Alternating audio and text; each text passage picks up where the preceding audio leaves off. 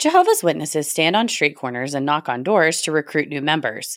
But what they don't tell you about their leaders at the Watchtower organization is the decades-long effort to hide rampant sexual abuse within its ranks. Religious proceedings, cover-ups, and lies have all added insult to injury for thousands of survivors and their families. Will this group ever truly adopt the transparency and accountability it so publicly claims? This week's episode is Jehovah's Witnesses, Part 3.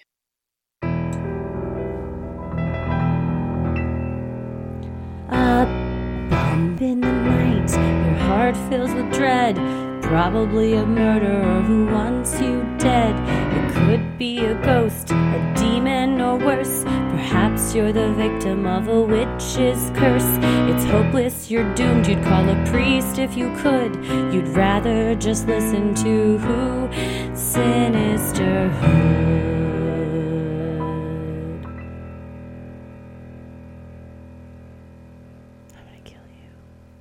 Well, I have some bad news for anybody who has babies out there. They're enemies of God, and you should do something about them. They're assholes, is what I hear. They're greedy. We all think they're cute little bundles of joy with their cute little shrimp toes and their chubby little thighs and arm wrinkles. They are the embodiment of Satan. Yeah. If you think about it, we're born as enemies of God. That's what Stephen Lett says. There's a video, there's this footage where he says, you'll hear people look at a little baby and say, look at that little angel. But a more accurate thing would be to say, look at that little enemy of God. Coochie Straight coochie face. coo, you little enemy of God. Look how cute you are. He said, children are not born with the godly quality of love. In fact, because of imperfection, they're born the opposite. That's the total opposite of what happens, dipshit. He goes, they grab things. Mine, mine, mine. And then in a separate video, maybe years, months, I don't know, later, there's another video of him bashing kids. And he's like, babies are a manifestation of greed. They're always like, mine, mine, mine. And I just have to imagine at some point Stephen Lett was eating candy and a kid was like, mine. And the parents were like, can't you just share some of your Werther's original with him? It's my kid. And he's like, these were my Werther's originals. And he's like, he had to have gotten slighted. It sounds personal. Oh, I'm sure that while all of these people are abusive and abuse, there's nothing to say that they weren't also victims of abuse when they were younger. I mean, abused people statistically are more likely to abuse than people that weren't. I have nothing to back that up except hurt people, but also some people are just fucking evil monsters, and he is one of them. Yeah, he just hates babies. It also, the logic, with so many things in their religion, just make no sense to me because we were all babies. I mean, I guess by his logic, we're all born enemies, and then you gotta, it's like the opposite of innocent until proven guilty. You're born guilty, and then you have to prove yourself innocent, when I would say that the most innocent things that have no capability of hating or anything sinister is a newborn child. They don't even know they're alive yet. They're just like, what is happening? I was in a very nice, cozy spot, and now I've got clothes on and a bunch of people in my face. I don't know what's happening. Taping shit to my stomach. I'm having to sit in my own shit when people aren't paying attention to me. This sucks. No, I agree. I didn't know that we were all born beefing with God. Turns out we are. I just thought everybody should know because Stephen Lett and next time you're on an airplane and you hear a baby crying, you know you're not crazy. That's an enemy of God. And honestly, shouldn't be allowed to fly. That's right. No, it's so silly. You're right. And his whole thing is just so ridiculous. And I didn't learn until I was reading that pretty much except former member Anthony Morris III, none of them the governing body members have kids, apparently. So that could also well, there you go. Factor into why they don't give a shit. Yeah. And I think you also allow a lot of things to happen if you set your whole religion up with the idea of babies, kids, they don't know what the fuck they're talking about. In fact, they're evil and we shouldn't listen to them. Well, as we'll see today, when that's the message that is handed down to you, the ripple effect is to say damaging would be a gross understatement. Absolutely. They fostered quite an environment of man is right no matter what. And shut up, kid. What do you know? And woman and anyone who's not man. Yeah. It's I'm so glad we did this series, but Lord Jehovah, we all need a break after this is over, because it is so much for us to consume. That being said, think of the people that have been consuming this for 40 years, born into it. They're still in it. So like we said last time, it's a lot for us, but it's not about us. And we are happy to research all of this if it means that it can help others. And I know it has, because I've seen all the emails. So thank you to everybody who's emailed for sure. Absolutely.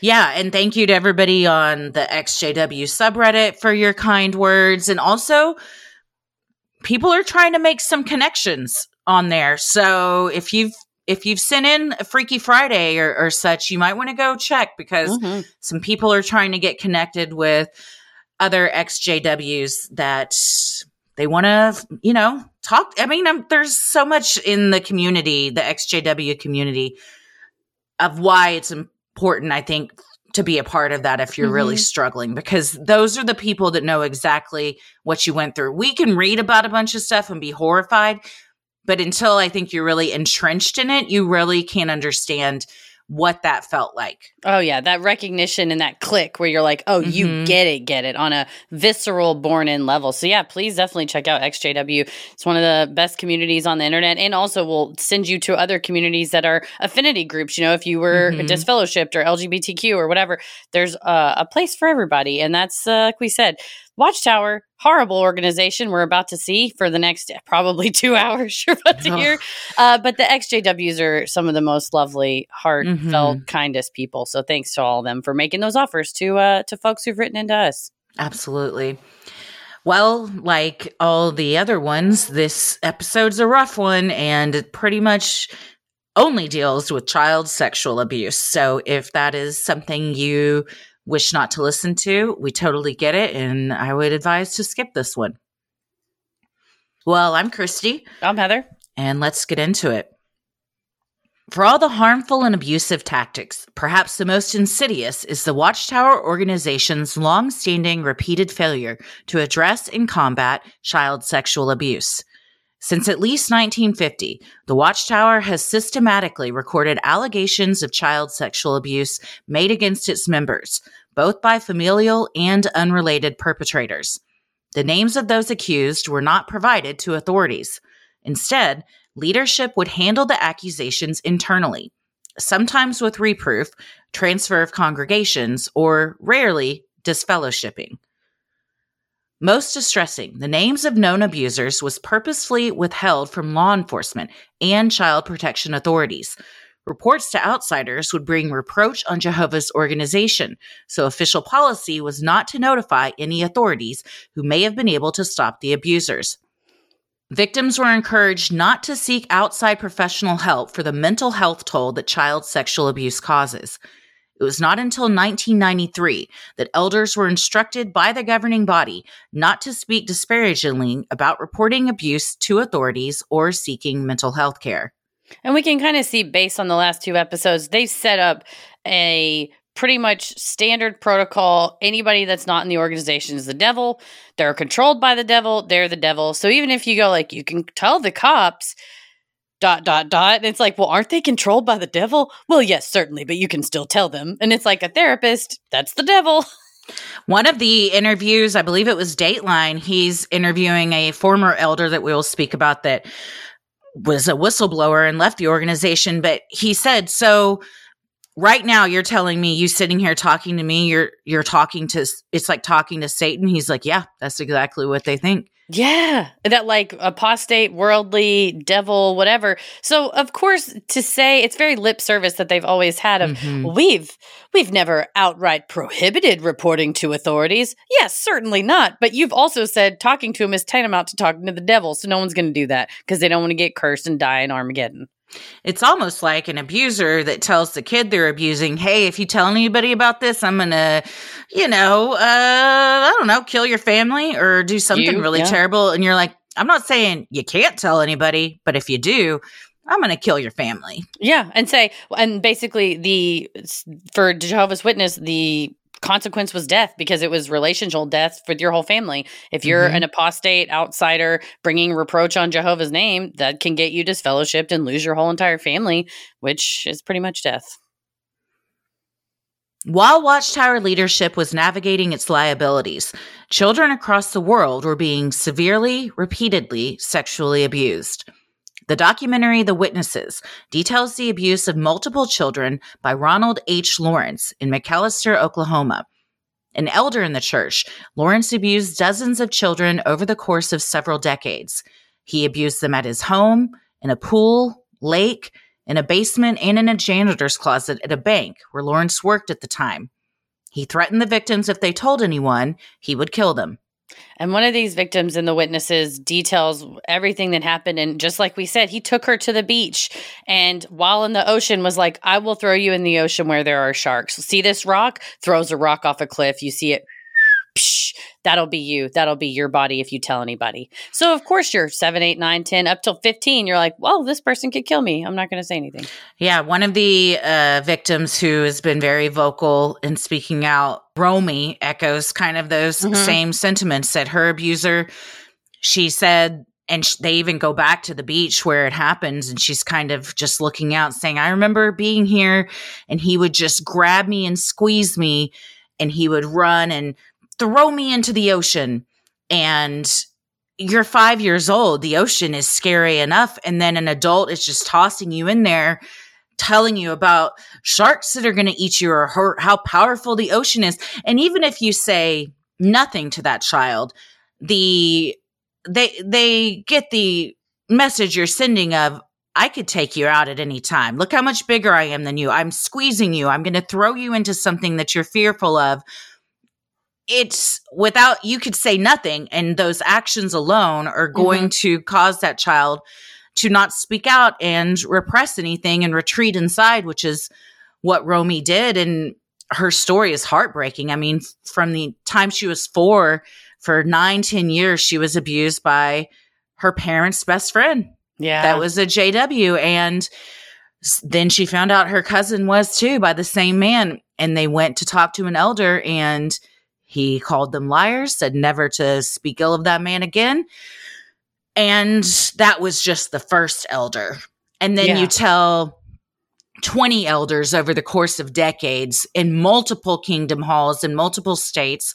And no one wants to listen to you. She said it was like just beating your head against a brick wall. Yeah, you're right. The effect on a kid of seeing kind of the 2 + 2, the kid can put together it's 4 when it's like, I have this power. And even when the abuser was a parent, Kimmy McDonald has been one of the very outspoken whistleblowers. She was abused by her mother, who would abuse animals and pets and sort of show it to the children like, I'm this powerful. This is what, and she went and told elders and they said, go home and obey your mother. So it's just that same, just shut up about it. Yeah. On July 1st, 1989, the Watchtower leadership sent a memo to elders outlining what to do with allegations of child sexual abuse by witnesses. Elders were instructed to contact the Watchtower legal department about the abuse, instead of contacting the police. The letter stated, do not make statements to secular authorities until you receive legal advice from the society. And there is a time to keep quiet. And then if that wasn't enough, they just explicitly say, improper use of the tongue by an elder can result in serious legal problems for the individual, the congregation, and even the society. It's flat out threats. It's like you said, lip service. It's laughable that in the same paragraph, it can say, we absolutely support anyone going to the authorities. However, if you do, you're going to get in trouble. Right. And back then it was like, do not. And even in 2023, they're like, you may, contact authorities. Like, at no point does it say definitively if a kid is being hurt, call it in. Full stop. It's just so many words to be like, listen, here's the deal. Kids get molested sometimes as long as we don't get sued. What can we do about it, really? Like, you just don't give a fuck about kids. You don't. No, I mean, yeah, kids, and I think that extends to women being abused by their partners as well. Definitely. And I would say when it comes to abuse, there is never a time to keep quiet. No. Due to the culture of secrecy within the organization, only elders and other men in higher levels of leadership were aware of the many, many serial abusers lurking within kingdom halls across the world. One exception was a loyal witness named Barbara Anderson. Recruited by a door-to-door pioneer when she was just 13 years old, Barbara was baptized as one of the JWs in 1954. She rose in the ranks alongside her husband Joe, a plumber. The couple eventually moved to Bethel in 1982 to work as volunteers at headquarters. Barbara ended up as head researcher at the Watchtower Society. Her position involved helping write the Watchtower's publications, a role Barb called a very big privilege. In an interview with A&E. Another writer for the newsletter, Harry Paleone, told Barb about his concerns over the Watchtower's lack of response to widespread child abuse. Harry had discovered documents that showed a pattern of secrecy around child abuse reports. Discouraged by the lack of action, Harry approved an article in the October 8, 1991 edition of Awake called Healing the Wounds of Child Abuse. After that article appeared, Barb said letters poured in by the thousands from JWs who had been victims of child abuse. She told A&E, "As a researcher, I was in a position of trust." Her curiosity piqued by the letters, Barb went into the files kept at Bethel and learned something horrifying. The Watchtower had to secretly pay at least $12.5 million to settle sex abuse lawsuits without informing any members of the organization. And I think this betrayal for her was so significant because she essentially dedicates her entire adult life to this. They moved to the highest ranking position you can get at Bethel. It's like Mecca for them. Yeah, you get invited. Not only that, she as a woman has now been invited into what is a illustrious role. Like she said, it's a privilege. She gets to help write and determine doctrine. And then you open the wrong file. You know, your buddy's like, I don't know, things are kind of weird around here. And you see, oh, not only are we just as bad as the Catholic Church, because in the late 1980s, the Catholic Church scandal was blowing up. And her whole deal was like, we wanted to say, you know, we don't do that here. And they thought, her and Harry kind of were like, well, this letter will just show, you know, and then meanwhile you get a huge 50 garbage bag fulls of letters of people that are like, oh, it's worse. Yeah. It's, those are the witnesses that my heart really goes out to. The ones that really are there because, like Barb says, like, to be righteous and loving and caring, and you've dedicated everything in your life to this, and then you find out you've been getting scammed the whole time. I mean, you get one life, and these children, their whole childhood was taken away from them, and now you have an adult like Barbara who is like, well, my whole life, everything I've been like proselytizing and believing has been built on a foundation of abuse. Yeah, me, my husband, our now son is part of this. You know, he's now married, part of it. You know, it becomes like entrenched and something that you thought was good. And she's like, as a mother, when I saw that they were prioritizing money and liability and protection over the safety of kids, she's like, you would have done the same thing. I'm like, yes, I would have. Oh, for sure. I hope all of us would have. But since she's the only one, clearly not everybody would, you know? Yeah. And I mean, she makes a very good point that $12.5 million was paid. First of all, where'd that money come from? Them, donations. Exactly. Yeah. So the JWs that are not even aware of these predators that are lurking within their kingdom halls, preying on their children, your donations are going to pay the lawsuits of the victims coming forward to report that abuse, and you have no idea that that's happening.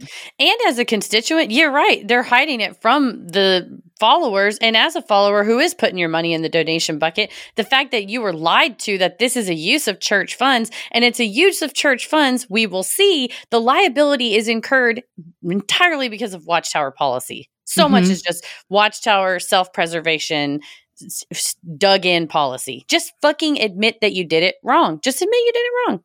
I mean, they've set up a pretty good system to cover their own ass. They have all these loopholes in place that mean they don't have to report the abuse. And then at the same time, they've scammed everyone into paying the lawsuits that cover up the abuse that they're not reporting. So they're not even out any money. Right. Even though they're the ones that are incurring the liability, it doesn't, just who's skin off of whose nose. I'm not really. Get some more donations. And Barbara was especially offended as she had been at Bethel, and she said, I'm hearing doomsday in one ear, and then I'm watching them build these massive complexes. Like they were trying to build, this was before they moved upstate. It was back when they were in Brooklyn. They were trying to build this big, long waterfront property that was going to be, and of course the city was fighting them. And she's like, I thought we were so righteous. And then high-ranking official in the Watchtower kind of was like, yeah, we'll throw some more money at it, And she's like, oh, I realized my husband's a plumber. We're doing all this work for free. And to them, it's just like amassing an empire. It's just like free labor, and our money is amassing giant places for them to live. Yeah, no, I mean, you're essentially like with Scientology too. I mean, it's essentially forced unpaid work under the guise of, well, you're doing this for your own salvation and for everybody else's salvation. So how can you question anything when the biggest consequence, dying a fiery death in Armageddon, is like looming over you at all times? Right. Well, I mean, how do you question anything? Because that's the ultimate worry. Is like you're not going to be saved. Right. The alternative is death and not living in paradise with Jesus and everything, whatever. So you just go, okay. Or being shunned and losing contact with all your friends and family. True. So it takes someone that is willing to, I mean, Barbara is a hero to stand up and say something for all these people that otherwise it would have continued being swept under the rug. Yeah, she's courage of their convictions is an understatement. She's incredible. Mm-hmm. Sinisterhood will be right back. Of the nearly 5,000 pages of documents and court records that Barb combed through, one thing was clear. The Watchtower and governing body were not responsive to complaints.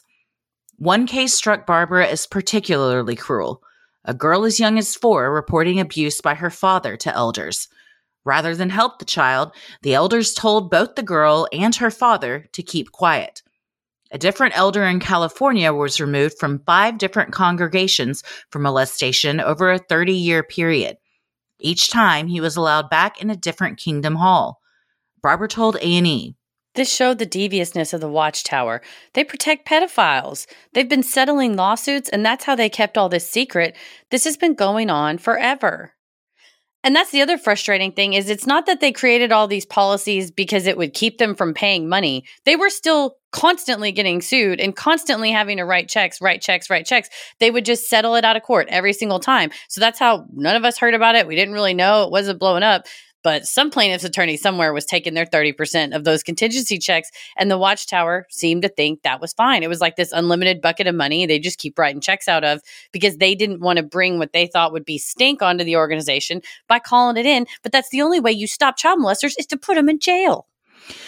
It's as if they had an Excel spreadsheet and whoever's their accountant was like, well, we need to account for all the possible expenses for this month. And one of those line items is child sexual abuse payouts, because that's how common it is. Yes. That, I mean, this is a good time to go to Shepherd. What is it? Shepherd the Flock. I have the Shepherd the Flock version. Oh my gosh. I have been making my way through this. It is Shepherd the Flock of God. So it's 143 pages and essentially is what the elders use to kind of dictate everything. It's their guidebook. If anything happens, if any quote unquote sin is committed or legit abuse and crimes, they kind of just go to the book. It's like, well, what does the book say?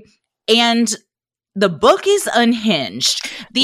I mean, when you have to, it's literally like a 143-page document of, well, when they come and tell us that they've been sexually abused, here's what you do. And it could be one page that all it says is report it to the police. Yeah. But instead, it's just a bunch of bullshit. It's a lot of words to say we don't really care about kids. Just don't get us sued, please. The first part is, this publication is congregation property. A copy is issued to each appointed elder. If an elder is deleted for reasons other than moving to another congregation with a favorable recommendation, he should turn over this handbook to the congregation service committee. The secretary should keep the book in the congregation's file so that it may be returned to the brother if he is reappointed as an elder. No copies are to be made of any part of this publication. Neither is it to be converted into any electronic format. Well. It seems like somebody doesn't want a paper trail or a digital trail. Yeah. And also, just because you get kicked out doesn't mean you're going to not get let back in. And in fact, 9 out of 10 times you're getting let back in. A big old long list of ways to get back in. I did notice the long chapter on child abuse, but I'm getting there. I'm scrolling. No, it's going to take me a second. I did want to just know, when would they call the police?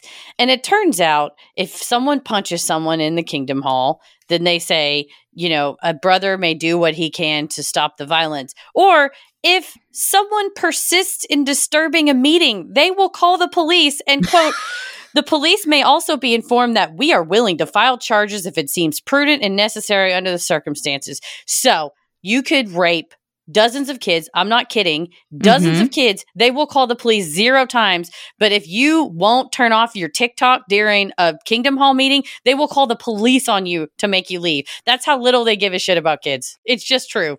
It's just true. I have the book. The priorities are so out of whack. I mean, it's okay. So this is page 132. I'll follow along. This is under the section documented or labeled child abuse. I'm going to skip to, okay, well, here's what's crazy is, so underneath this, there's multiple sections. The first says, you should immediately call the branch office for direction if you learn of an accusation of child abuse, regardless of the age of the victim now or at the time of the alleged abuse, even if it occurred before the alleged perpetrator's baptism. So don't worry about the No. If it occurred, it's like, well, okay, but they weren't baptized yet, so it doesn't count. Now they're saved. The branch office will then give direction based on the circumstances involved in each situation. Number 19, child abuse is a crime. Never suggest to anyone that they should not report an allegation of child abuse to the police or other authorities. If you are asked, make it clear that whether to report the matter to the authorities or not is a personal decision for each individual to make, and that there are no congregation sanctions for either decision. Lies. Yeah. Elders will not criticize anyone who reports such an allegation to the authorities. If the victim wishes to make a report, it is his or her absolute right to do so. Well, literally right under this at number 20, it then, without a pause, goes into when a known child molester moves to another congregation, the congregation service committee should send a letter of introduction with full and complete information about his background and current situation. Any letter from the branch office concerning the child molester should not be photocopied or sent to the new congregations. However, the new congregation should be clearly informed of any restrictions imposed by the branch office. A copy of the letter of introduction should be sent to the branch office. Writing stuff down. When a known child molester moves to another organization, not Correct. if. Yes. No. It's so understood that this is a problem that it's like, so when this happens, because it will, and it does all the time, here's what you do. That's what got me, is that there is an extensive procedure for okay, here's the deal. We get it. Yes, they have abused a kid. How do we get him back in? There's a couple ways. Right. Like, No, that's the focus. It's not like, ways.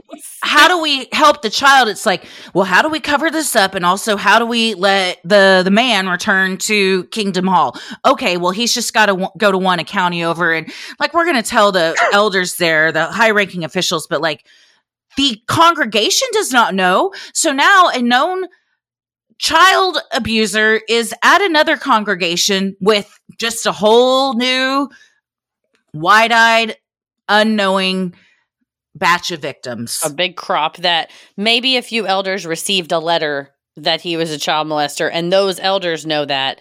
But will they go and say? It doesn't say. But the numeric list on number 22 under the child abuse, where it says, the service department will provide direction when, and then it gives 4 scenarios in which a child molester will be in your ranks. 1, it's determined that a witness who is guilty of child abuse is repentant and will remain in the congregation. 2, someone's disfellowshipped for child sexual abuse and reinstated. 3, a witness denies an allegation but is convicted by the secular authorities. Or 4, one is viewed as a child molester by the community, then gets baptized. So they just understand that they have open, widespread issues enough that they have to have it in the policy of like, listen, one of these is going to happen. Okay, there's going to be a child molester in your Kingdom Hall. More than one. Yes. Yeah, I mean, and 143 pages of this document, the majority of it is all like, when shit goes wrong, here's how you cover it up. Yes. Yeah. It's wild to me that they put this together. Oh yeah, in writing. And that so much detail, and they give such specific examples of stuff that it seems like it's not just a coincidence. It's like, well, if a brother goes to the bus stop at night and he realizes the bus isn't running anymore, and then he goes back to his sister's house who is single and explains the situation, and then he has to sleep on the couch and she sleeps in her room and the door is shut and locked. Well, then that's okay. It's like, who'd this happen to? Right. It's clearly somebody. This is way too specific. It's extremely specific. No, you're right. And most of it, when it comes to actions that the reasonable person would think would be appropriate when faced with a child who says that they've been harmed, telling someone, reporting to the authorities, giving supporting statements to help that child, that is the most that the Watchtower will do, will give the word may or should. It's like an elder may assist, an elder should help with this, but there's no consequences if they don't do it. Of like, a child shouldn't be probed too much for details. Well, okay, but what if they are? There's nothing to tell you not to do it. They just shouldn't. And if they are, well, then they are. Then it is.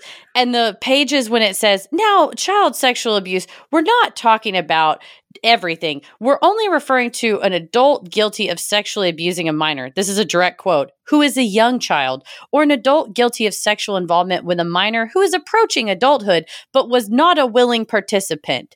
We are not considering a situation in which a minor who is a willing participant and who is approaching adulthood is involved with sexual activity with an adult who's a few years older than the minor. So kid fucking explicitly fine as long as they're not like too young. Yeah.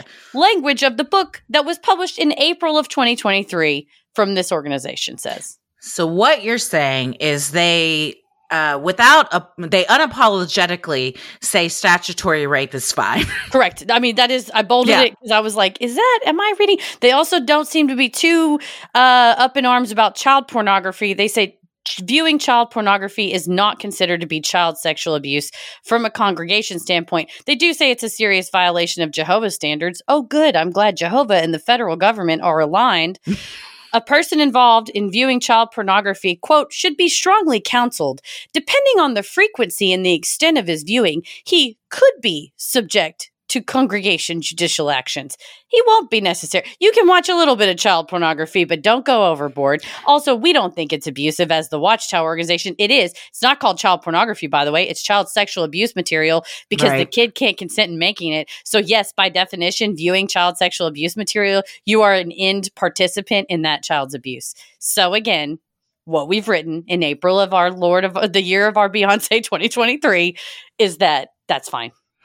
Yeah, and it's I I guess how can they have all of this in writing and the police not intervene? Is it because it is a religion and therefore protected? Because they're newsflash, I don't know if everybody's aware, but it is illegal to harbor, view, make child sexual abuse material. So, and that's like what we all have to abide by and agree to. People go to jail all the time for it. So just because you are a JW doesn't mean you get to be absolved from like societal laws and rules. Right. That's not how things work.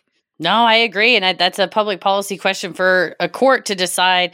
We have broad space to practice our religion, but where it is harmful and a government has a compelling interest to protect people from this, I think something should be done about that. But we're not seeing it just yet. But there are a lot of people out there still suing this organization, and hopefully they'll keep suing them until more and more laws get changed. I have something, and so what do we think? I have a couple of ideas for government officials, for government actors, if they want some thoughts. Is this where you announce you're running for office? Absolutely. I have to read this last one too. Please. From Shepherd the Flock of God, because it's terrible. It's just, this is what happens when you have 8, 9 out of touch old men that all want their voice to be heard, and their voice is all stupid and everything that comes out of their mouth is bullshit. And it's like, nobody could be like, you know what, maybe we edit everything down and this could just be like a couple of bullet points. They're like, no, 16 pages will be dedicated to this because we have to outline every little possible thing to get someone out of trouble. Such as, in a case in which a brother denies an allegation of child abuse and he has been accused by only one witness, the following direction is given if he moves to another congregation. The elders should consult the branch office before sending any information regarding the accusation to the elders in the new congregation.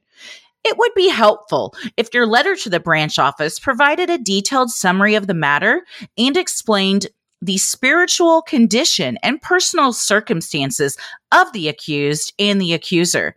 With regard to the accused, the following questions should be answered. What is his interaction with children?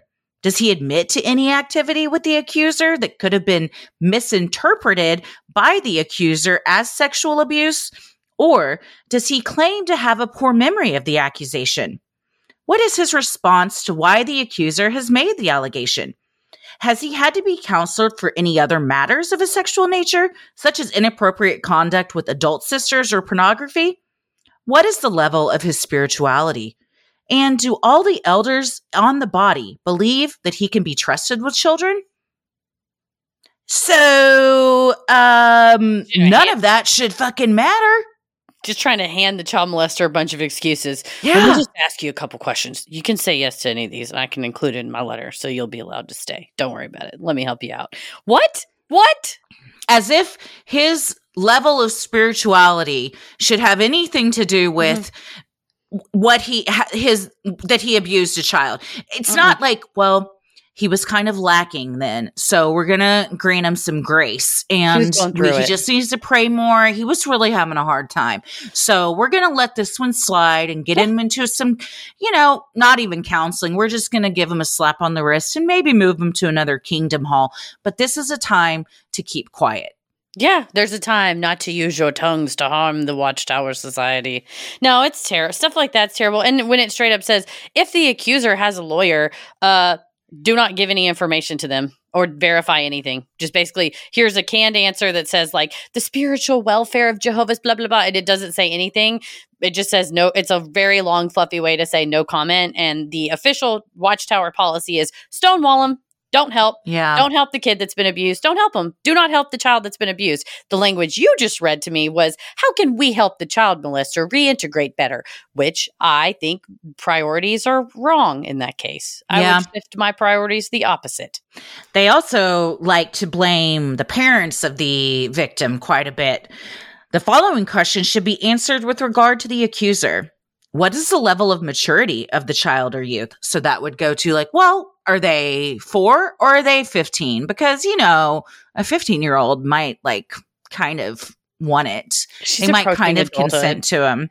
Or she's 4, maybe she was confused and misinterpreted. It's all possible ways they set the elders up in advance to discount the victim, question them, and figure out ways to lift up the abuser. And it's baked into policy that is the current policy of the Watchtower, which is what you're reading from. I just have to repeat it to make sure I've not been kicked in the head or having a fever dream. Yeah. Is he or she describing conduct that one his age would not normally know about? Is the child or his parents known to be serious or mature? Is his memory consistent, or is it intermittent? Or does it involve repressed memories? What is the reputation of the parents? Are they spiritually and emotionally mature? After carefully considering the matter, the branch office will then give you direction as to what information about the allegation should be shared, if any, with the elders of the new congregation. Assuming you're going to be instated somewhere else. And what that would also tell you, if you were a pedophile reading that, would be, oh, I should pick on kids whose parents are shitty, who can't, that they don't come that often, or maybe only the kid comes. They kind of use this for childcare. The parents aren't really dedicated. I should pick an age where about they wouldn't be able to talk. It's a guidebook. It's a handbook for child molesters on the most likely victims that they're not going to get caught. And if they do get caught, what to do and say to get reinstated and switched to a new place. It's everything any kind of criminal would want. I'm going to hand you a guidebook on exactly how to do this and not get caught. And in fact, you can keep doing it because we got a bunch of rules in place that are just going to allow you to keep doing it. Yeah, well, I'll give you a list of those rules of how we can help. How can we help you, pedophile? It's should be shocking, but given this organization's history, the fact that this is still going on in 2023, they are just unrepentant, dug in, and don't give a fuck. So we paused in 1992, and to see how little, just spoiler alert, that's how little has come since 2023. Oh, yeah. I mean, recently, one of the governing body said, no, we have no plans on changing this opinion. Yeah. Like, this is which leads into the 2 witness rule, which is how they get out of so many things. Well, that's what Anthony Morris said. We don't need lawyers in Armageddon. You need them now. I will say, because a good third-party lawyer would go, what the fuck have you written? What have you written? Sinisterhood will be right back. It was not until March of 1992 that elders were finally instructed. Professional therapy should not be condemned as in the past, and seeking treatment from professional therapists is a personal decision, although one should use caution. This was a departure from a high-ranking Watchtower official, Ted Giraz, who told his staff months earlier. Therapists are the devil's agent. Giraz ran the service department, the department in charge of the day-to-day policies of the organization. And that was until a couple of years ago, the service department was who the elders always called when there was a complaint of sex abuse. It was always called the service department. The JW's New World Translation of Deuteronomy 19:15 states that no single witness should rise up against a man respecting any error or sin. At the mouth of 2 witnesses, or at the mouth of 3 witnesses, the matter should stand good. The organization uses this translation to support their 2-witness rule. Under this rule, when a JW commits a crime such as child abuse, testimony from not only the victim, but also a third party who witnessed the abuse is necessary for the committee to proceed with any consequential actions. Because most children are abused in secret, rarely is a witness present. This rule allows JWs to ignore the victim's claims, absolve themselves of reporting the abuse to legal authorities, and continue to allow child abusers to remain in the organization. And this is a built-in mechanism that lets child abusers off the hook easy breezy. Easy. I have to ask myself, why are they so okay with this? Why is it that they have set this up? Is it because they want their numbers boosted? And as we'll get into in a minute, a lot of that is done with prison ministry, or you're going door to door and you don't know whose door you're knocking on for either side of that. I mean, it could be dangerous for the people going door to door too. Why are they so okay with keeping these people in? Is it just a numbers thing? That's a great question. I think that, and also this idea of not bringing reproach on Jehovah's name, that they've equated themselves, they being the governing body, have equated themselves with Jehovah. They have said, I serve him. I am his anointed embodiment on earth. I am, here to praise his name. Anything that could make a witness look bad will make all of us look bad, and if we don't get to disfellowship them first. So I think the idea of this was, we're going to keep from having infighting and personal jealousies, petty, this and that. And then if the fact that, maybe some molesters kind of stick around, hey man, we all have trouble. I think it's a patriarchal society. This is a patriarchal organization where men protect the men are protecting the men, whether because of they see themselves in it. You hear a lot of times like, you don't want to ruin his life. He's a good guy. That's some of the elders who have molested the kids. The kids are told, oh, don't talk that way about that man. He's a good man. He shows up for people. And the reality is they're just seeing themselves in it. So maybe that's what it is. It's like this patriarchal society that they've set up. But one of the elders that a victim who got out and is now kind of like a blogger was in the Vice documentary and surreptitiously recorded himself talking with an elder about vlogger's child abuse. He's like, I was molested and this happened to me, and I know that person's still in the congregation. And the elder goes, yeah, it happened to my son too. And the vlogger said, I'm sorry, what was that? What do you do? You're telling me your kid was abused? And he says, well, you learn to live with it and put it behind you. Try not to bring it up. Try not to dwell on it. Okay. Oh. What? I mean, so that mindset of like, they're a cult and they're sucked in, and it's like, well, what are we going to do about it? Also easy for you to say. Not easy. Yeah. It shouldn't be easy for you to say as the parent. You should be enraged and disgusted and go scorched earth if you learn something like that. But to just be like, well, you just got to accept it. And then what about your son? You're saying he also has to just accept that? Yeah. That's not something that should be normalized.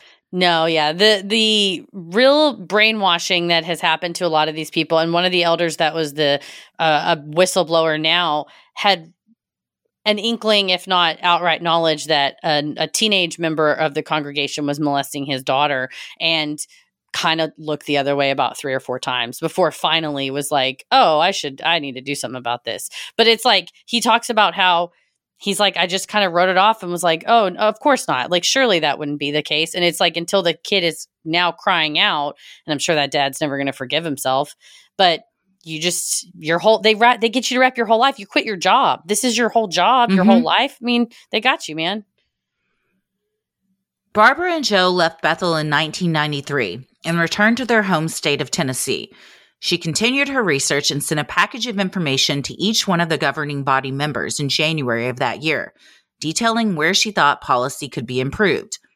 As a result of her efforts, the governing body sent a letter to elders in which they were instructed not to speak disparagingly of reporting to authorities or seeking mental health care. Over the next few years, she wrote more letters to leadership, but no policy changed. And in fact, nothing here changed either. No. They just were like, well, we'll put some stuff in writing to make everybody feel a little bit better, but that's all it is. It's just always lip service. And you feel bad for her because she's, trying to continue the fight, and said she started going to community college. She started to research other religions and how other religions approached it. And she's like, once I start looking into the Catholicism scandal, and it was handled completely differently, like with cooperation. And like, she was just like, it was weird to watch. Now there was cover up on the front end, but it wasn't this like lie to everybody that's ongoing lie where it's like, I can look at the news and see this is happening in the news. I can read this letter in my hand, and you're like, no. Shh. That's not happening. It's almost as if it's morphed into a organization that is designed to allow child abuse to run rampant with no repercussions. That's exactly. And that's what I don't get about people that join it not for that purpose.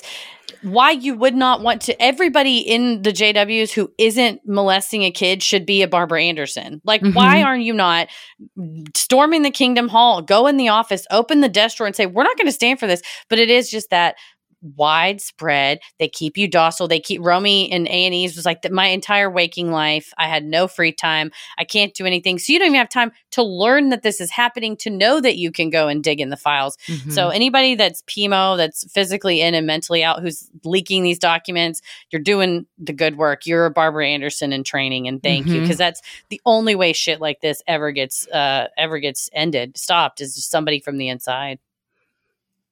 Despite high rates of recidivism among child sexual predators, internal Watchtower documents indicated that where a child molester claims repentance and puts forth godly works, he can be viewed as a former molester.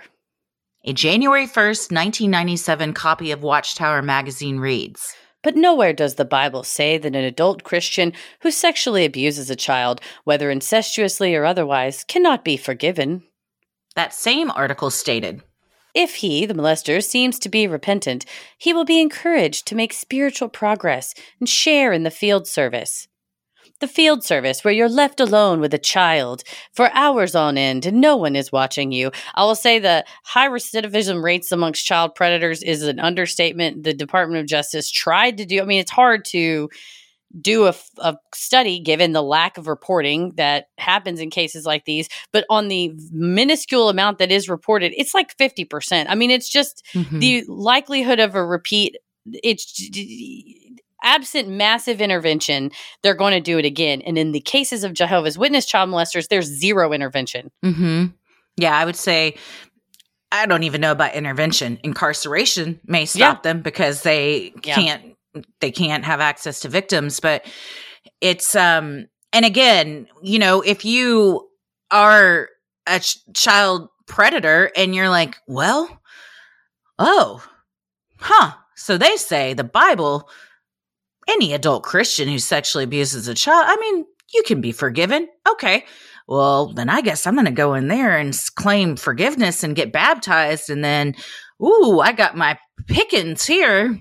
How quickly can I get alone with a child? And they're like, how badly do you feel about the other child you've molested? I feel very bad. They're like, okay, next Tuesday, we'll let you go out there. Like, it's the bar is so low. Yeah.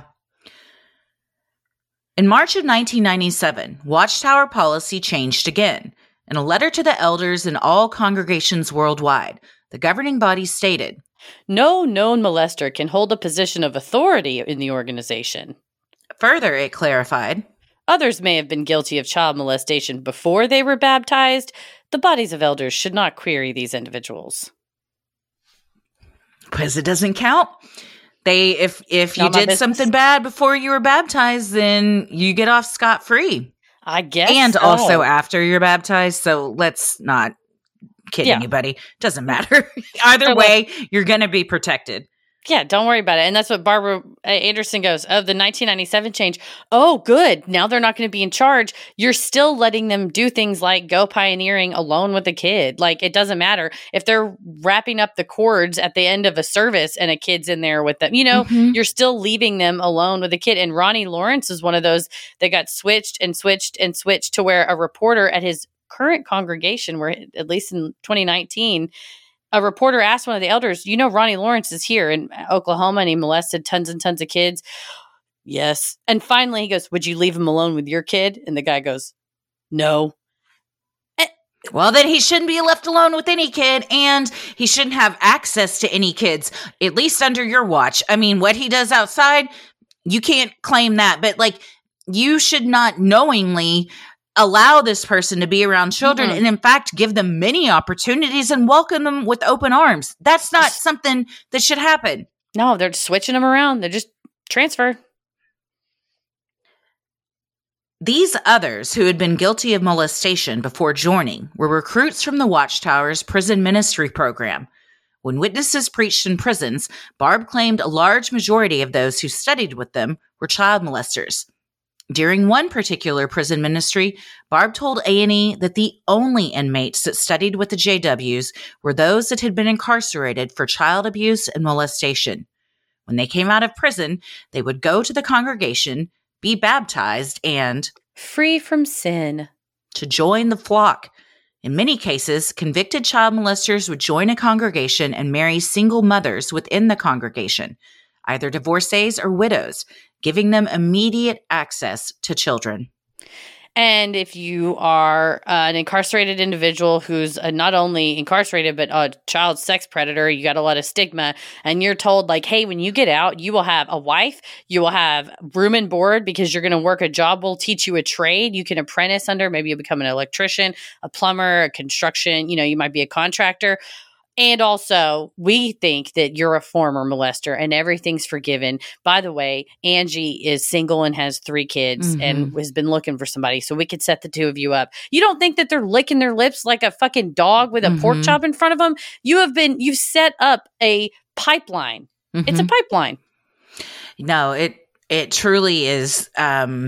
It's almost as if they go out of their way to recruit child molesters. That's what it's like. Does nobody else want to join? And it's like, well, nobody else wants to come to our meeting. Only the chomos do. So let them come. It's like, it's one thing to minister to people, but it's quite another to be like, and come on down to the cookout where we got the kids over there playing Parcheesi. Like, just maybe don't invite them over. Yeah.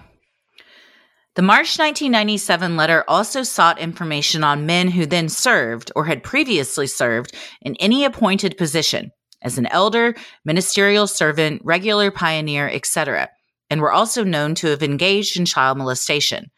The Watchtower required each congregation to prepare reports detailing instances of child molestation and to return the reports to the service department in Bethel.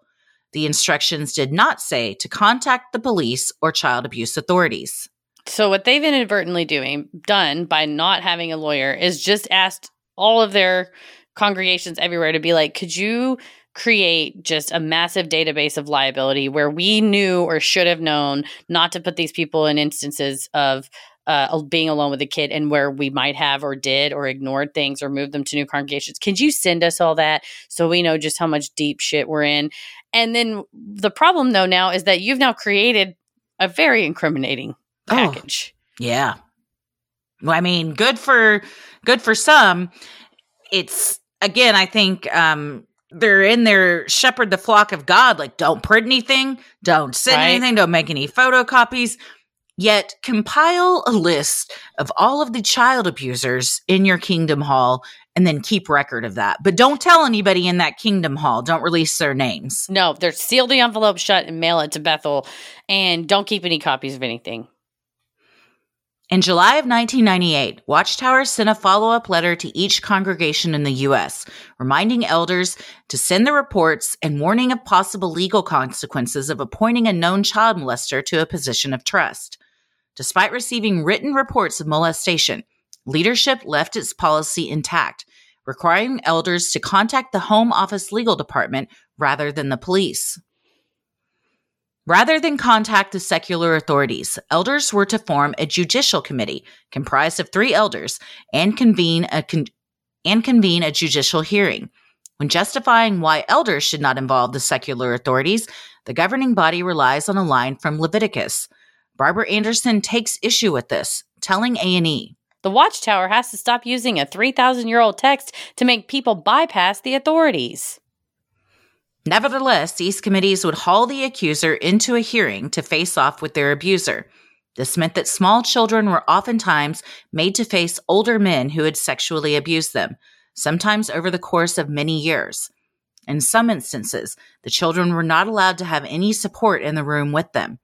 The committee would subject the children to probing, invasive questions. If the child was alone with their abuser at the time of the abuse, as is so often the case, they were dismissed for failing to provide a second witness. And the many, many, many victims who had to endure this in the 80s and 90s and 2000s and on up until only very recently has now the 2023 version of Shepherd the Flock says a victim of child sexual abuse is never required to make her allegation in the presence of the abuser. That's like the one thing that they've actually somewhat improved, but it says it's never required.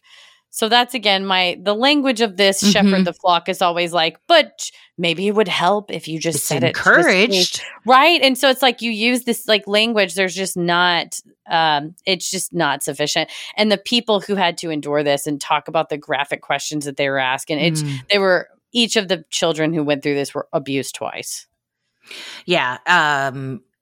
to think of an adult having to face their abuser in a court of law is hard enough, but a child who you know that everyone there is against you and Doesn't calling believe you a you. liar, and also you've been told that you're Satan because you're a Yeah. baby, and you're still probably trying to overcome that. Well, it's your fault. You're only 4. It wasn't that long ago. You were an enemy of God because you were a Yeah. newborn, and you probably should just pray more. And I mean, are you sure that that's what he was doing when he had you sit on his lap? Are you sure that you're not just confused? Yeah, aren't you just kind of making something up? No, you're right, though. It's like that young and having that, like, if there is a pecking order, which there is, and man is at the top and child is at the very, very bottom, having them face off is just absolutely unfair. I mean, there's no way. It's a lose-lose situation for the victim, and every time. Sinisterhood will be right back. Eventually, in 1998, Barb and her husband left the group. She told A&E, They can believe anything they want to, but when they have beliefs that harm others, that's when all people who love truth and righteousness, that's when they should speak up. She went public with her story in 2002 on NBC's Dateline. 1 week before the episode aired, Barbara was formally disfellowshipped. As a result, she and her husband lost contact with their son, daughter-in-law, and 2 grandchildren due to mandatory shunning. The timing was a calculated move by the governing body. With Barbara declared an official apostate, anything she said on Dateline was to be disregarded by all witnesses. And she talks about it in her book, kind of this kangaroo court where they came up with different ways. They're like, oh, she's stoking division. And she would show up because she actually cared about this organization. And I think up until this point thought, okay, I'm going on Dateline. I've spoken out. Maybe they can figure out a way to reform the policy and I can stay. And she said she realized she's called in and they accused her of one thing and she proved it wasn't true. So then they just convened another committee and they accused her of another thing. And she said that one I just didn't even go to because I was like, at that point, they just want me out. I can appeal it. Who am I going to appeal it to? The governing body knows I'm going on Dateline and they hate me. And they did that. So then people that were in the organization when this came out said, oh, I heard a little bit of something at the time, but I was told she was like disgruntled. She was an apostate. Her kid doesn't even talk to her anymore, kind of a thing. Well, by force. Right. And it's just so silly that because she was, if she had not been declared an apostate, which is just a word, it's a made up thing that they made up. Now she can't be listened to. It's like kind of telling somebody to strike that from the record in a court of law. Well, nobody can unring that bell. I mean, we've all heard it. Yeah, so just putting like a name to it. Well, okay, apostate means we can't pay attention to it. All it is just a word to, again, get them out of a situation like this. Right. And you're like, it's hard when you're not, because we're not indoctrinated in it. And so much of this, I'm like, says who? Because I am a loudmouth authority questioner and I was not raised to be told, shut up, stop asking questions, don't worry about it because we told you so. And that's why. And so it's like, yeah, but I love Barbara. She was great. I loved her articles. I wrote her a letter. She wrote me back. She was wonderful. Oh, she's an apostate. Are you sure? Yes. And do you want to argue? And it's like, well, no, because I'll get kicked out. So I guess not. Yeah. Yeah. With increased scrutiny after the Dateline episode, the Watchtower issued a press release stating in part, in addition to making a report to the branch office, the elders may be required by law to report even uncorroborated or unsubstantiated allegations to the authorities. If so, the elders receive proper legal direction to ensure that they comply with the law. So basically, we will only do the very bare minimum if it's illegal not to. Otherwise, we will not. No, it's, again, all lip service. Even with this directive, elders across the world have worked against victims seeking justice. Because cooperating with police can bring reproach on Jehovah's name, elders sometimes refuse to comply with law enforcement or outright destroy documents. One case in Philadelphia in 2014 involved a 15-year-old girl who was being abused by 2 adults in the congregation. She and her parents told the elders. Elders made notes about the assaults in meetings, but the girl's family was discouraged from reporting to authorities. They reported it anyway. According to one elder, when those at the Kingdom Hall heard that law enforcement would be serving a warrant for records relating to the abuse, We bought a shredder, and headquarters has told us to shred.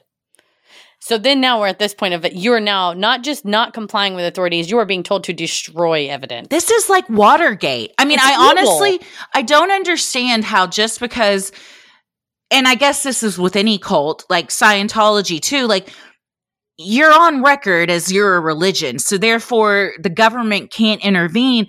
But at some point, that's just like, you're just saying that to get away with shit. You know what I mean? It's just like, well, it should not be legal for anybody to just call themselves a religion in order to essentially have their own governing rules and not have to abide by societal laws. No, I agree with that because you're right. You're now setting up just kind of this sham to perpetuate, whatever you want to perpetuate.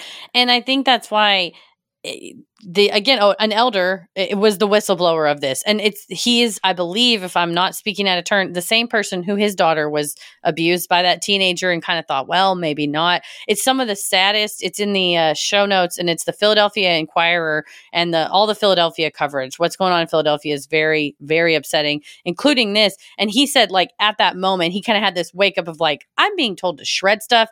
This feels like lying. Like at some point you have this semblance of a religion, like you said. They say, oh, we're here for God. We're here to serve God. We don't steal. We don't lie. We don't, except for to the government. Lie to the police sometimes. You might have to lie and say we don't have those records. Like, essentially, shredding documents is lying to the cops. Like, they existed. It's illegal to not report this abuse, too. Yes. Well, yeah, and it depends on what state they're in. Yeah, and that was a hard thing to stomach, too, with all these documentaries, is there are way more states that do not require somebody to report abuse than there are that do.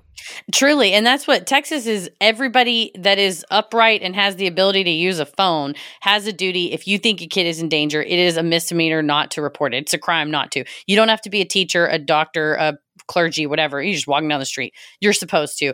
I think every state should have that. I don't think it should be like, well, if maybe you don't have access to. No, if any of us, it's all in all of us. It takes a village. It takes a world. If you know a kid's being hurt, you got to say something about it. You just do. And everybody, this guy who finally came clean about the shredder, thank God he finally said something. But think about all the shredders we don't know about. Oh, yeah.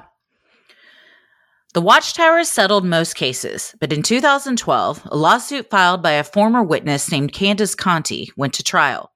Candace had been abused by a fellow witness who did not hold a position of authority. Because of this, the Watchtower argued it had no duty to protect Candace from the man. However, the elders of her congregation admitted in depositions that they knew that her abuser was a child molester when they allowed him to preach alone with 9-year-old Candace. After a trial that exposed many of the Watchtower's heinous practices, Candace was awarded $28 million, which was reduced to around $3 million on appeal. You have to do hard things. And she said, I will not settle. I won't settle. And the amount of, like, you get torn apart, right? As coming forward with being molested is hard enough. But then to have to, like, go through an entire trial and be on the news and everything like that, and you're going against, like, $1 billion corporation. Said it. It's a corporation that also kind of has a religion, but it's a printing corporation. And that she said, I won't settle.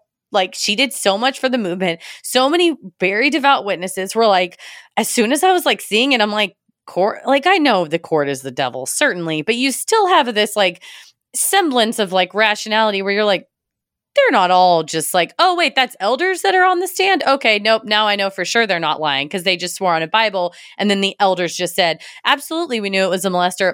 Oh, yeah, and we let him have free access to her. What?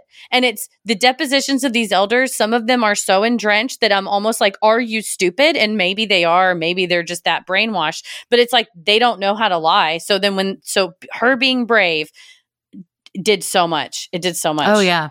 And I think maybe it's that they don't know how to lie, or maybe it's that they don't think that what is happening necessarily warrants lying because they don't think it's that big of a deal. Right. It's some of them just answer just da-da-da-da, like that's the policy. What? I don't think it's wrong. But other ones you can see that are like, they're not that dumb because they're like trying to rub two brain cells together and be like, oh, I'm supposed to say no, but saying no is a lie. Saying yes is bring reproach on Jehovah. It's like they start doing math in their head. Lying is a sin. Exactly. So, yeah, I mean, it's... and that's why I think a lot of them too are so forthcoming, is it's like, well, this is what I've always been told is right. And it's everything is under Jehovah. So it's like almost challenging to police or any kind of legal authority. Like, you're not above Jehovah. So I don't really care what you say, because in the end, I'm answering to Jehovah. Yeah. I'm not trying to die in Armageddon. Mm-hmm. Another lawsuit in 2012 provided greater insight into the Watchtower's record keeping. Plaintiff's attorney Erwin Zalkin demanded Watchtower turn over all documents related to the perpetrator as well as other known molesters. The Watchtower refused, arguing that it did not have sufficient resources to locate and produce all the documents. This was proven to be a lie when one high-ranking official testified that all the information gathered by the group over the preceding 4 decades had actually been scanned and stored in an easily accessible Microsoft SharePoint database. The parties in that case settled for an undisclosed sum, but the case confirmed the Watchtower kept a database chronicling all known abusers who had been allowed access to children since 1969. In a 2016 lawsuit filed by a different victim against that same abuser, the governing body again refused to release information from the database. The judge fined the Watchtower $4,000 per day for not turning over the information. Watchtower incurred over $2 million in fines before again settling the case for an undisclosed sum. The database has still not been released to the public. And this was this first bombshell moment where you're just an attorney being like, I wish they probably have to dig through a bunch of files somewhere. And someone's like, oh, yeah, it's in a Dropbox. Let's get you the link. And you're like, what now? And that's another thing. They lied. The Watchtower fucking lied. They go, it would take weeks to get all that information. Weeks. Meanwhile, you have this official and then an expert, once they figured out Microsoft SharePoint, Zalkin got an expert to go, maximum it would take 2 days to get to respond to this. Also, inquiry. if it would take weeks, then you've got too many child molesters in your fucking circle. Because, I mean, if someone asked me, can you round up the known child molesters, I'd be like, well, I can't, none. Zero? But, yeah, I mean, but like if it's like, well, there's so many, it's going to take months for us to get you this information. Full stop. There. Okay. Then why are we even continuing this discussion? Let's go back to like, why are you allowing so many of these into your, like you said, a corporation? It's a corporation. Yeah, you're like, you guys, your house is on fire. Did you notice that? Because it's full of molesters. Like, you have much worse problems. You should just settle all these lawsuits and get the child molesters out of your organization. I don't know why that's never been the solution for the Watchtower. It's always just been like, write them a check and send a new letter out saying that we've changed things. I think, like you said, it's men protecting men under this headship doctrine of men are everything, children are nothing. And also, they want the numbers. I really think that a lot, I mean, they are trying to, Jehovah's Army, like create this whole, they just want the numbers. Like any cult. You want a bunch of numbers because then you've got a bunch of people doing the stuff you want done. And it doesn't really matter to them where those people come from. And yeah, you're right. And to reiterate, they need free labor. And what better way to get people desperate for work than people who would otherwise have to maybe mandatory report or it's heinous when you think about it. Of like, it's greed at the end of the day. I was just going to say that with reporting, this database still has not been released to the public. But if you go to jail and then you're released and you were in there for sexual abuse charges, child molestation, child sexual abuse, I, as just a person in my neighborhood, can look up like who around here has, is a convicted sex offender, a registered sex offender. But people within this organization are not given that luxury, and not even a luxury. It should be just the right. That's your right to know that. Absolutely. Right. You would think as a parent, somebody knocks on your door, a coworker, somebody invites you to go to church with them and you go to church. And it's not just any rando off the street, whatever. You're like, oh, it's the Watchtower. It's like they have a website. There are billboards and there's people on, like, it looks printed and legitimate. You'd be like, surely there's some sort of background check. No, it's actually the opposite. They check and see if you're a molester and then find ways to help you, is what the document that we were reading earlier tells me. American congregations are not the only ones with sex abuse problems. In summer 2015, Australia convened a royal commission to investigate the Watchtower's failure to protect so many children from abuse. In October of 2016, the commission released its final report. We do not consider the Jehovah's Witness organization to be an organization which responds adequately to child sex abuse. We do not believe that children are adequately protected from the risk of sexual abuse. Investigations have also been conducted in the United Kingdom and Netherlands. And the real fun story about the Australian Commission is, again, they were lying. They lied to the Australian Royal Commission. The governing body said they were subpoenaed. The commission said, okay, you guys are in charge of this organization. There's 68,000 practicing JWs in Australia. Come and answer for your organization. Come from the United States and answer. And the governing body said, oh, well, we're actually just advisory, and we play no role in creating policy. That is, based on all of our research, a fucking lie. It's just a full stop lie. Mm-hmm. The governing body said, oh, well, we're just advisors. We can't come out. Well, a person we're about to learn, a whistleblower named Mark O'Donnell, was watching and had collected a bunch of, he was a lifelong JW and he collected a bunch of materials and was kind of watching these hearings and hearing these things. And he emailed one of the people that was running, one of the prosecutors, the inquirers that was running the hearing, and goes, yeah, that's a lie. Here's a bunch of documentation on why that's a lie. Let me know if you need anything else. So then the commission was able to go, hey, actually, Watchtower, that was a lie. Here's how we know you've now been subpoenaed. And then subpoenaed a governing body member to come and answer. Angus Stewart, he was the lead litigator in the proceedings that received this message and was like, oh, thank you so much for this organization manual. I would love to use it to nail these people. But they're still lying. They're lying to the government of Australia. They do think they're above everyone. Right? To just say, oh, well, we can't get caught, when all it takes, again, one brave person, one whistleblower sent an email to that lawyer and was like, you got him. Many ex-JWs who endured horrific abuse were previously prevented from seeking justice by statutes of limitation. However, in 17 states, the statute of limitation on filing a civil action for sexual abuse has been eliminated in recent years. In 2019, the New York State Legislature passed a law that extended the criminal statute of limitations to begin running when a child turns 23 years of age. For the filing of a civil action, the statute does not begin running until a victim turns 55 years old, if they were a minor at the time of the abuse. Laws like this one exist in 26 states and pave the way for victims to obtain civil relief once they are ready to report abuse. And this is kind of known as the law that opened the floodgates to sue the Watchtower, because they are a New York organization and they're the kind of big pockets, big money organization. Instead of having to sue maybe a local Watchtower, they tried to bifurcate liability in all different ways. But laws like this one, they should be, if they're not in every state, they should be in every state, because there should not be a cap on when someone molested a child for them to seek healing and find justice. Absolutely. No. If something happened to you when you were 5 and you're not ready to report it or talk about it until you're 40, that shouldn't mean that it doesn't matter.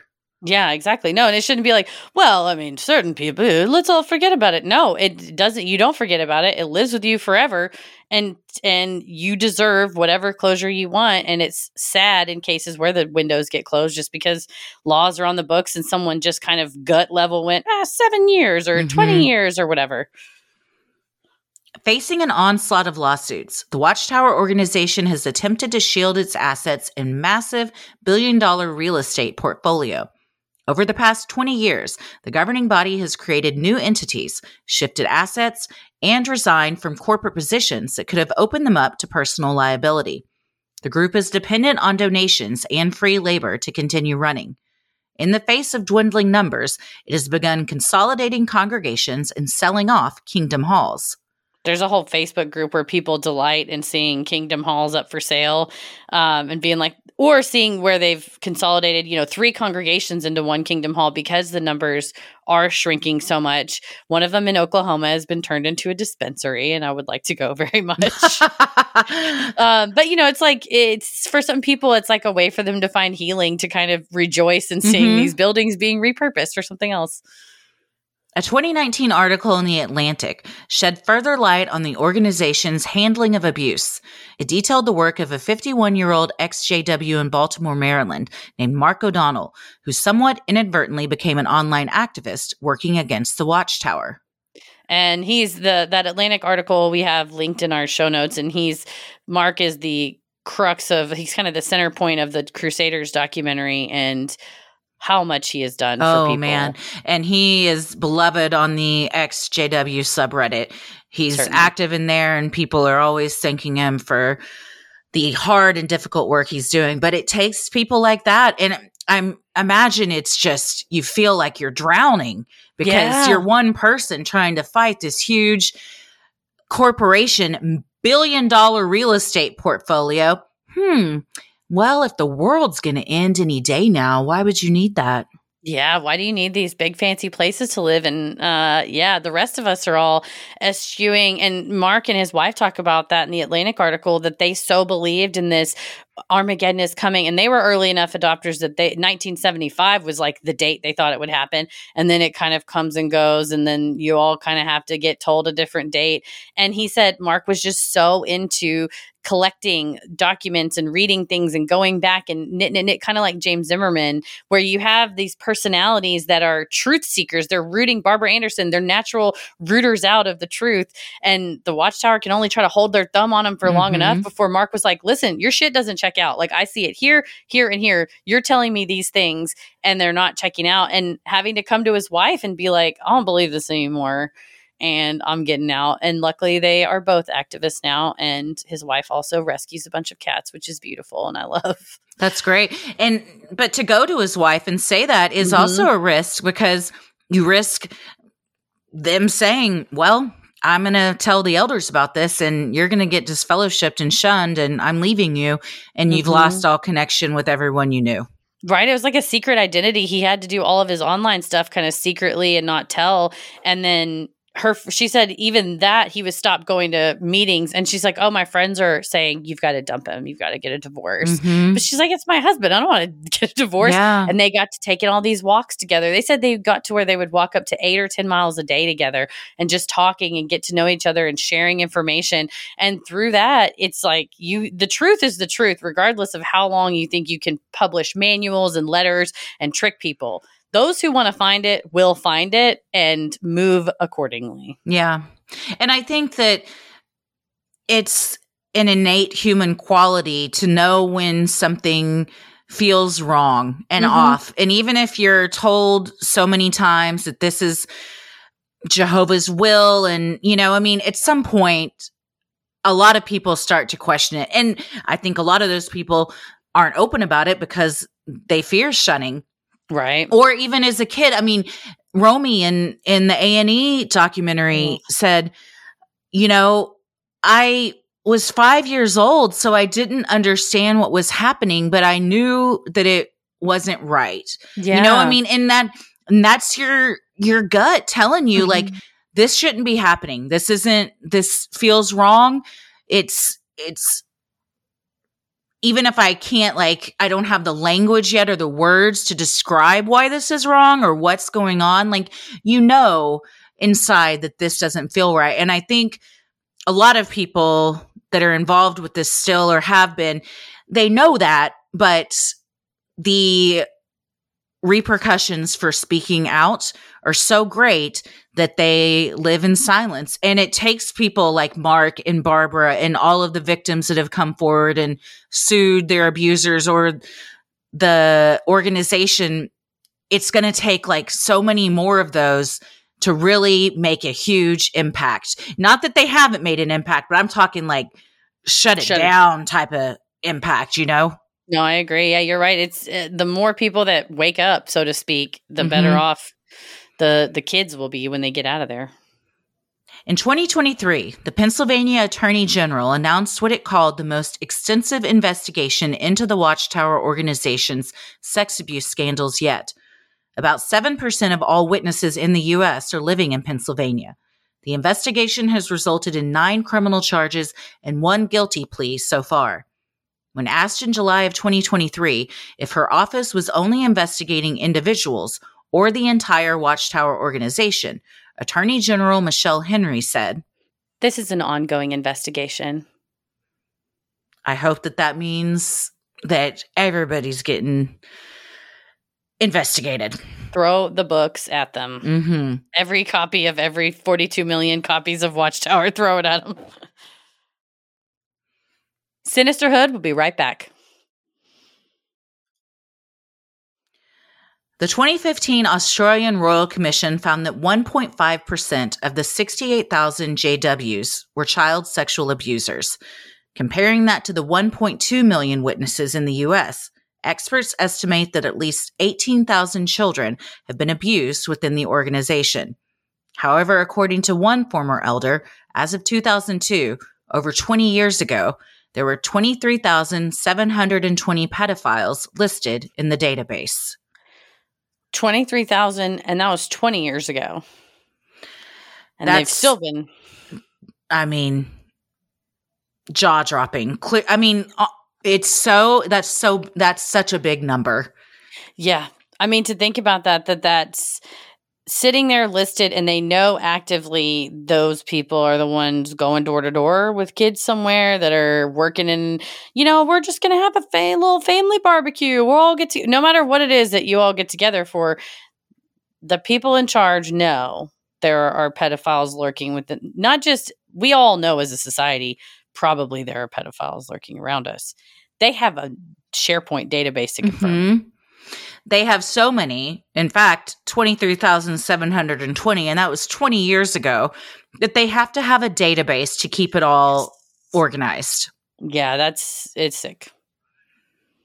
The think tank Child USA fights for the rights of children by reforming and eliminating statutes of limitation for cases of child sex abuse. These laws are vital as over half of survivors of childhood sexual abuse first disclose at age 50 or older. More survivors first disclose their abuse between age 50 and 70 compared to any other age group. To learn more and join their fight, visit childusa.org.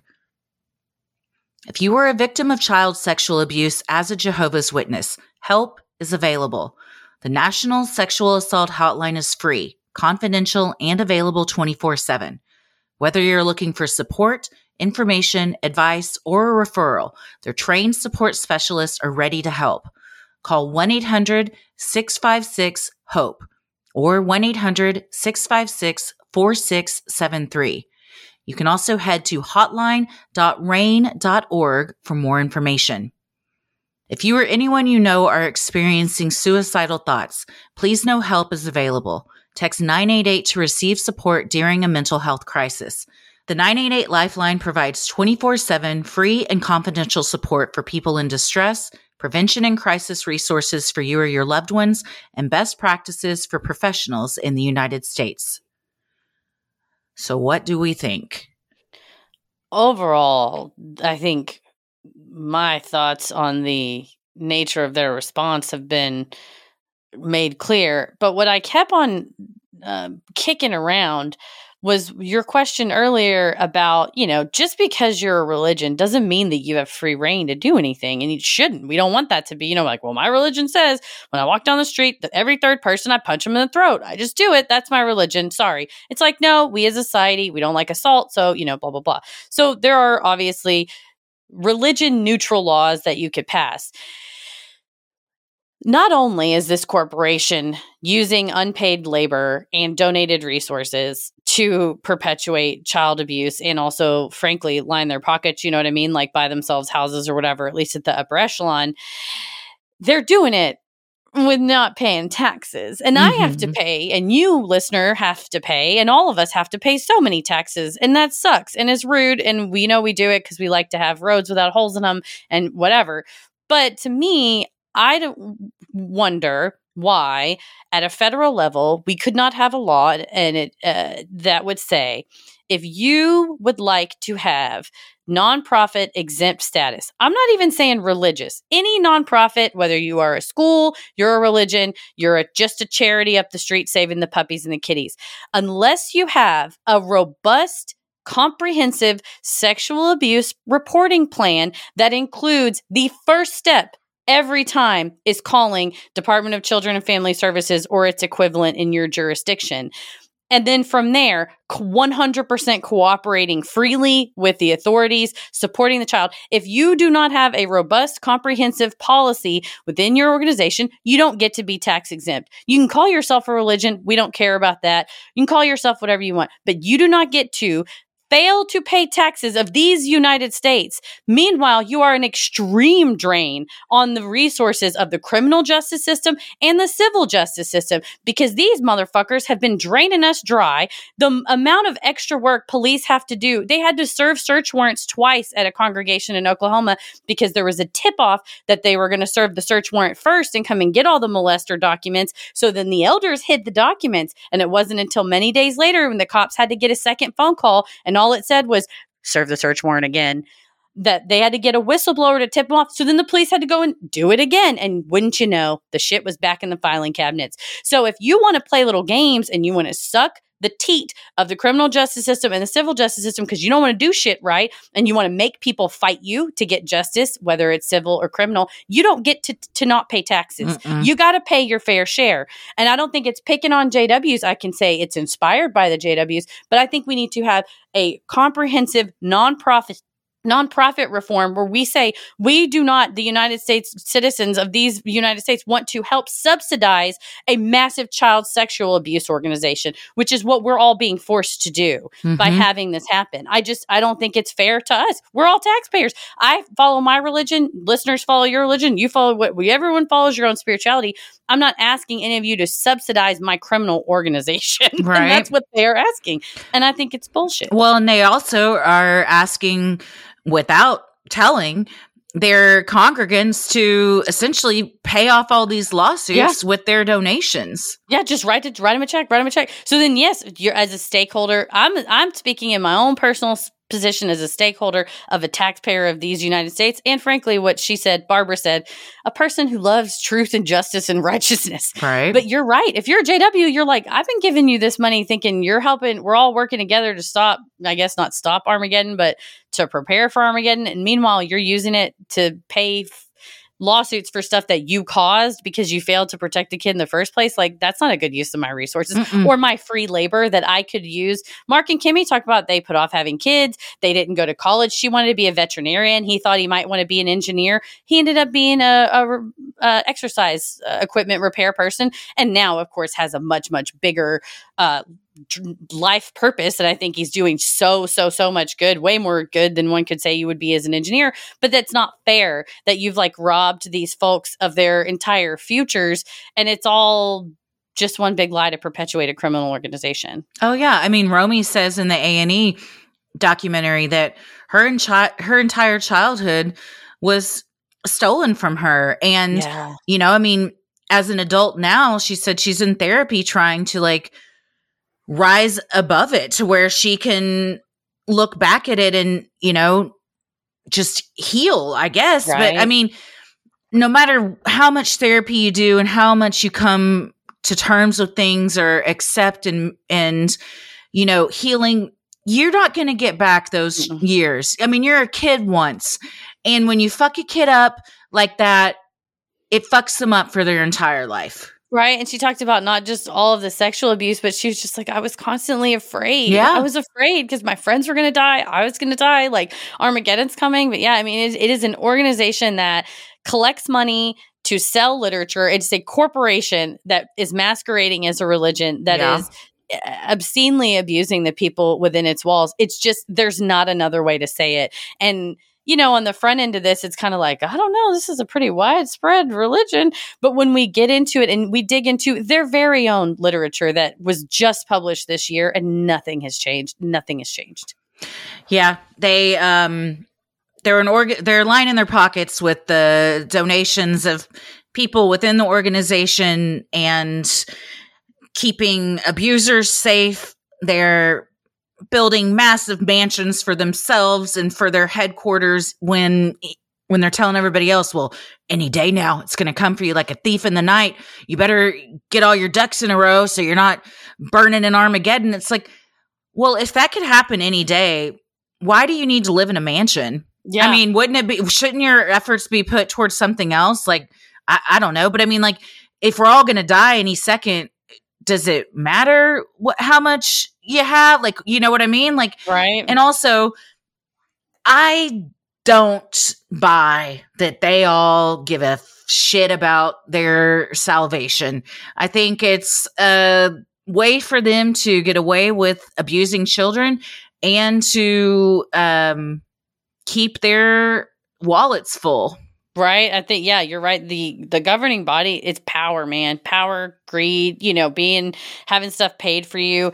And then the trickle down from there is it's rings, right? Or like, it's like an onion. But, it's like they're in it for that. The people outside of them are like, maybe someday I could be in the governing body. I just have to work hard. And then someone outside of that, maybe I could work at Bethel someday. I just have to work hard. And then someone outside of that's like, well, I just have to work hard not to die in the Armageddon.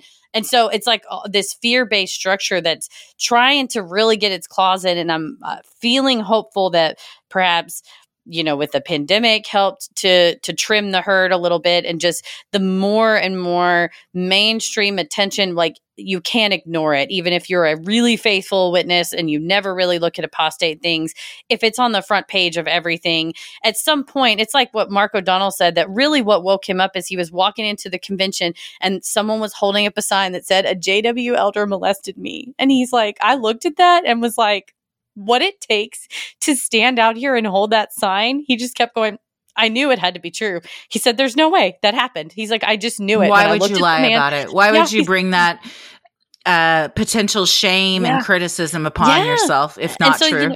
He's like, I looked at it and I knew they're not lying. So then it's like very much the in the XJW subreddit, when people bring up 1984, there are vibes of that. But when you have then the governing body saying like, ignore all apostate literature, everything worldly is wrong, there's still those brain cells, that's still that in your mind going, no, there's no way. Every headline is not just saying this. Like, it's not like every news show, so the more coverage there is and the more stuff about it, I think those, even the really entrenched ones, there's hope, right? And same with like maintaining, communication with people that are kind of trying to fade or are like physically in, but mentally out, just trying to kind of plant seeds with your loved ones. But man, some of those stories, there's just people who are so entrenched and believe it so much that they would watch their child die. They would, they just believe it so hard. And I mean, I can't think of the exact adage, but you can't save everybody, but if you can save one, so there might be people that aren't reachable, but there are people that are. And if the focus is put on reaching those people, then, hopefully that just kind of snowballs into a good thing. Right. And it kills me the way you said that too. Like Barbara Anderson lost her kid. Like she doesn't get to talk to her son. They had one grandchild. Another grandchild was born. They weren't even told that she was born. Like no name, no face, no nothing. Like she gave up everything. And she was like, if I can help one person, it was worth it. Yeah. And by doing that, she has helped so many. So many. But way more than one. That means she also suffered a lot of personal hurt to do so. No, I would agree. And my only other, so what do we think, is completely legal and 0%. I mean, it's emotional still too, but like not really. It's emotional. But the Pennsylvania Attorney General said that they're looking into possible criminal charges. And I wonder to what extent there would be liability on like a RICO claim, like an organized crime claim, because in Pennsylvania, it is a violation of Pennsylvania law to, in an organized fashion, engage in child sex trafficking. And I don't know if I'm reaching, but like, am I reaching that this is an organized effort to allow molesters to have access to kids? How is this not organized crime? Yeah. And so I hope, and I wonder, much like I just wondered whether Alec Murdaugh would someday get charged federally, like I wonder if there's some argument to try to be made for like RICO. I know a lot of times like government officials are hesitant to criminally prosecute religious authorities or religious figures because it does run afoul of the First Amendment. But in this case, I think it's just straight up, you're saying you're doing a religion and you're doing crime. Yeah. Yeah, under the guise of that weaponized faith, as we've said before. Well, So sad. if you are a victim, if you know a victim, there is help. Like we said, we'll list all of those things in our show notes as well. Check out the XJW subreddit. There's a lot of really good people on there that are trying to help others that are trying to get out or are out and now need resources. So there is help and hope out there. I know, especially if you've suffered child sexual abuse, it can feel like you're never going to have another good day. Right. But there is help out there. And, if we can be of any help, you can always email us, please, and we'll do whatever we can. We and absolutely will. We thank everyone that has sent in their own stories to be read and some to not be read. Some they just wanted to share, but know that they're all getting read, and we hear you and we see you and we love you, and you're not alone. Yes, thank you. And to end right back where we began, on Reddit, it was discovered that our old friend, Stephen Lett, who believes that babies are enemies of God, doesn't even really talk like that in real life. Yeah, it's a character, I believe. That's what they the best part was that this Redditor said his grandfatherly dumbass clown persona is just that, an act, and that he's actually a millionaire that talks normally. And I mean, it's not shocking, but just but it makes me hate him even more that he thinks that makes him sound like approachable and friendly and relatable. You sound like a fucking idiot. First of all, you sound like an idiot, but it makes me feel like he's talking down to me. Not that I didn't think he was anyway. And they all sort of have their own ways of talking down to you. That's why I couldn't watch any of these videos, and Godspeed to anybody who's been forced to watch them. Because I'm like, nobody talks to me like that. It's very rude. Patronizing, condescending. Patronizing for sure. And it's not even real. No, and if you're a child or a woman, you're pretty fucked. So, I mean, even, like you were describing that onion of people trying to achieve to a higher status. Well, there's a really low glass ceiling for women with that. So Barbara Anderson was, I mean, like she said, it was a huge privilege to be able to contribute to these Watchtower pamphlets, because women were not allowed to submit things for that were unless it was non-doctrinal in nature. Like, you want to tell us about your cornbread recipe? Okay, we'll include that. But anything that's like really matters and that everyone should be following, your head's too small. So we can't trust you. Barbara, your head's too small and cornbread is an enemy of God. So on that note, I'm going to go dip my enemy of God into some tomato soup and nice. A wonderful night.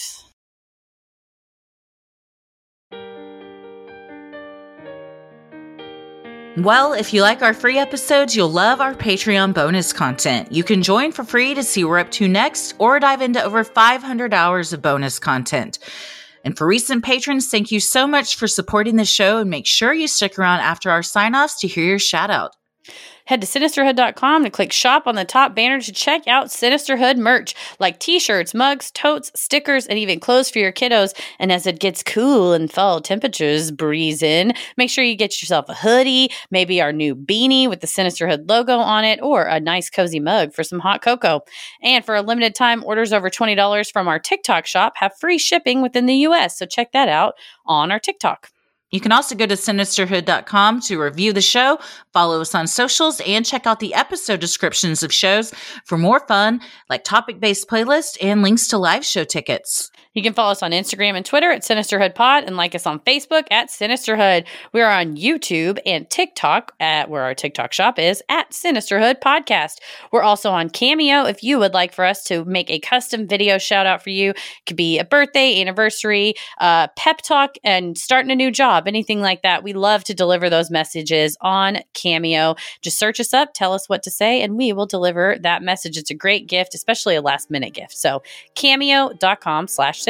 Where are you at? I am on Instagram at Christy M. Wallace and TikTok at Christy or GTFO. Heather? I'm on the internet at Heather versus the World. As always, the devil rules the airwaves. Keep it creepy.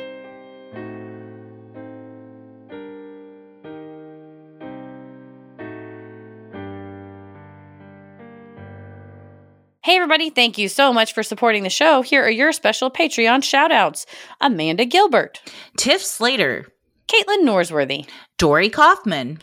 Ruth DiMatteo. Christine O'Hara. Jean Baker.